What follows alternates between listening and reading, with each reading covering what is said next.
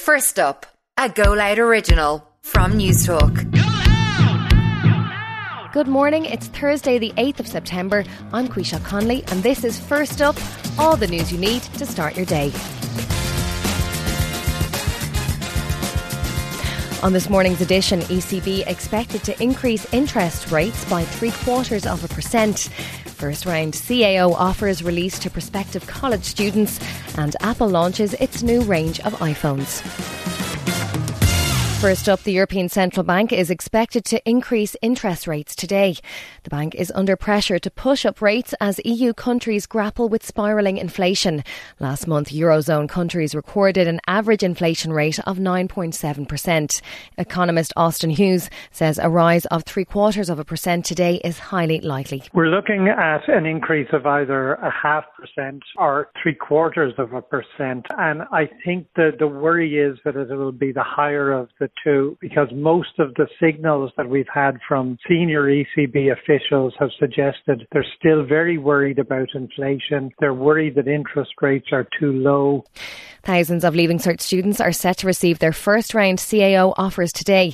Despite meeting the points requirements, there's concern some students will miss out on a third level place due to a random selection lottery system. First up's Aoife Kearns reports. At 2 o'clock this afternoon, over 80,000 people will find out if they've received their first choice college course as the initial CAO offers are released. For the applicants who sat this year's Leaving Cert, they'll have to deal with the impact of grade inflation, which has resulted in a squeeze on places. The adjustment was made to the state exams as courses rose by 60 points on average last year and has resulted in the number of H1s in subjects like higher level maths increased from 6.4 to 18% since 2019. Despite meeting the points requirement, there's concern that these inflated grades will lead to some students missing out on their course due to a random selection lottery system. Students have until 3 o'clock next Wednesday, September 14th, to accept their first round offer.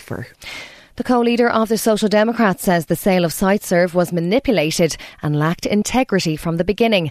A report into the sale of Siteserv to a company controlled by Denis O'Brien has found Siteserv's decision to offer him exclusivity on the deal was tainted by impropriety.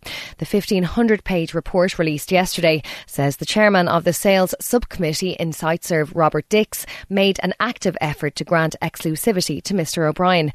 The Social Democrats co-leader, Catherine Murphy, says this kind of case puts legitimate businesses at a disadvantage. It lacked integrity really right from the word go, in that there were people who were manipulating the process in their own self-interest. They're named individuals. They peddled on truth. They concealed information, and they concealed information from the bank, and then they engaged in behaviour that the report describes as manifestly improper and wrong. Police in Canada say the second suspect in a mass stabbing which killed 10 people has died after being arrested 2 days after his brother was found dead. Officers stopped Miles Sanderson's car in Saskatchewan after he spent 4 days on the run. His brother Damien was found dead on Monday with self-inflicted wounds.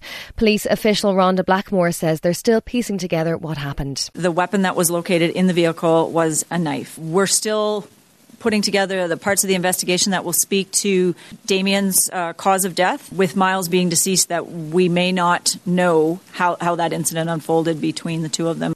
And Apple has launched its new range of iPhones, some of which cost more than €1,500. The 14 can use satellites to send emergency messages and comes in 4 models, which are all bigger than the 13. They can apparently last all day on a single charge and have better cameras. And that is First Up for this Thursday, the 8th of September. I'm Quisha Conley. Please start your day with us again tomorrow.